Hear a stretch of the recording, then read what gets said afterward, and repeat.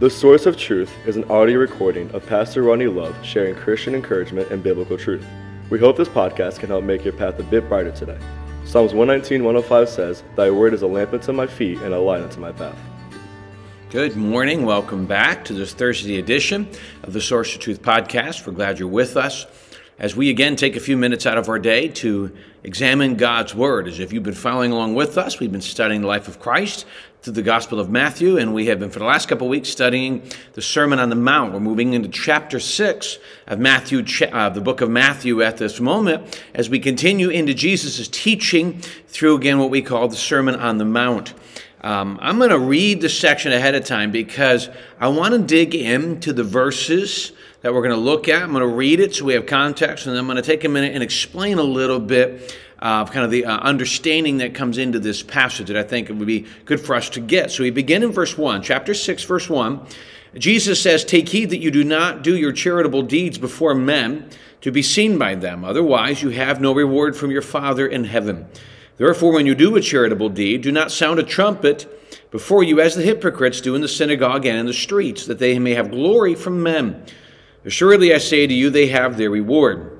But when you do a charitable deed, do not let your left hand know what your right hand is doing. Let your charitable deeds may be in secret, and your Father who sees you in secret will himself reward you openly." I kind of want to start with the end of that to explain where we're going with the idea of God rewarding us. All right? So he's going to talk about deeds, doing good works and things of that nature. I just want to clarify a couple quick things before we jump in to these verses. Number one, this is not earning your salvation. This is referencing to Christians. And he's saying, as a Christian, we should live and do good deeds. We should do charitable deeds. We should give to others, encourage others, help people. We should do good things. This is not an action that gains our salvation.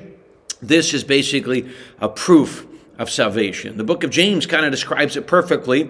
It says, "Faith without works is dead, being alone." It does not mean that faith will not bring salvation. What it's saying is faith that brings salvation will produce a changed life. Faith that brings salvation will produce a changed life, and then ultimately will produce someone who begins to develop in good works. Good works don't produce salvation. They are often a result of salvation. To want to serve God, to want to change, to want to do right, to see this internal change that produces outward is just fruit of salvation. When you drive by an apple tree, if you see apples, okay, it makes sense. If you don't, it's dying, or you're not going to see oranges coming from it. Whatever is inside is going to come out. So he's referencing that. Now, when he talks about rewarding, we're talking about what we call the judgment seat of Christ. There are two judgments coming up for people in the future. The one is for the unsaved. It's called the Great White Throne Judgment. And the entire purpose of that judgment is for those who have not accepted Jesus as their Savior, they're going to be punished to the lake of fire. Eternal torment. It's a horrible situation. And if you're there, it's your last chance. That's why we teach here, get right with God, come to God now before that time. The other one is the judgment seat of Christ, and that one is better, some people call it the Bema seat. That is the judgment where we as Christians will be judged. We're not judged for our sins there. There's no punishment per se. We are judged for our actions. We've been given gifts. We've been given opportunities. We've been given, time, talent, and treasure. What did we do with that to honor God? We'll be rewarded with that. So that is something. Now, we don't just do it for the reward. But is it great that if God's asked us to serve, he's also offered a reward with it? We do it to love others. We do it to expand his kingdom. We do it so that other people can come to Jesus. All of those great things, right? But then God offers a reward when we get to heaven. So it's a wonderful extra.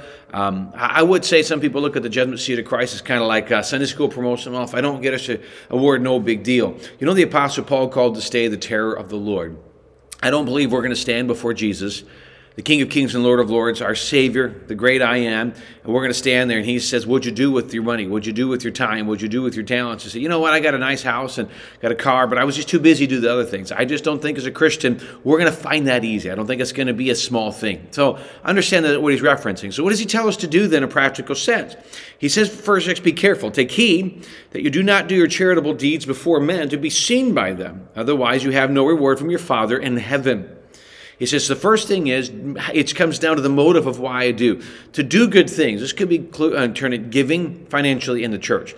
ministering, serving in the church, doing something in your community to love on other people and to help other people. These are things he's referencing there. We don't do those things. Hey, everybody, look what I've done. Honestly, we should strive to be background. Let me just do it so that Jesus sees it, and then let him, if he wants to let other people know, great. But that's not why we do those things. He says if we do, then we've already got a reward. You see, he wants to reward us in heaven.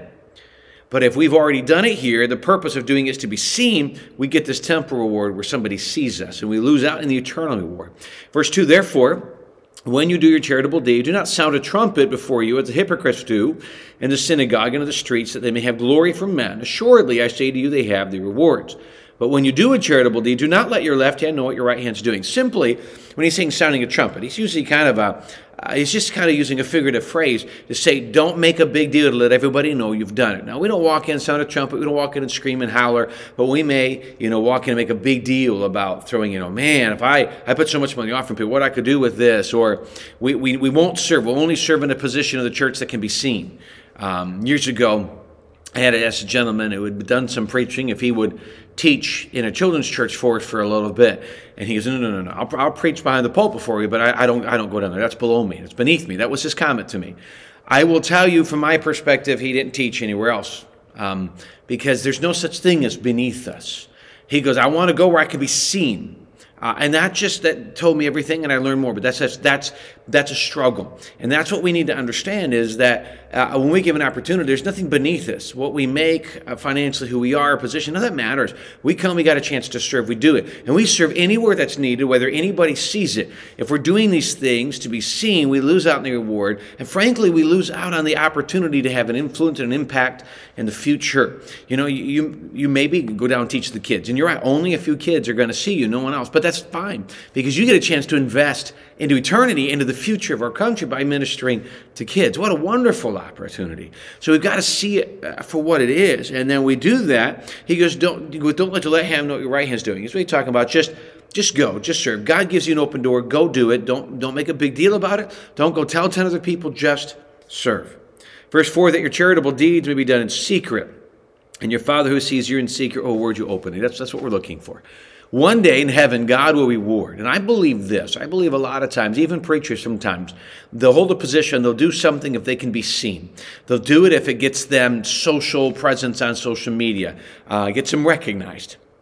Can I tell you that if that's true, there's going to be many, many people serving in these churches who will stand way above them at the judgment seat of Christ, because God's not concerned with who we were in this earth. God's concerned with what we did with what we were given, the opportunities we were given. What did we do with them while we were on this in our time on this earth? Well, I hope you take advantage of that. I hope you say, what can I do to serve? How can I jump out? How can I use my time, my talents, and my treasures to serve God, to advance the kingdom, to influence the next generation? That might be working with kids, might be working with teens, might be teaching an adult Bible class, might be serving as an usher, greeter. There's so many things. Might be just be witnessing to friends. There's so many things that we can do. And may you take advantage of what God has given you and use it so that one day you stand before the Lord. You may hear, well done, thou good and faithful servant. That's my desire. I imagine that's your desire, but it's not going to happen if we're squandering our time here and not using it. And it's also not going to happen if the only time we serve is when we're seen. May we just serve where God has us, whether anybody sees it or not. Let God take care of those details.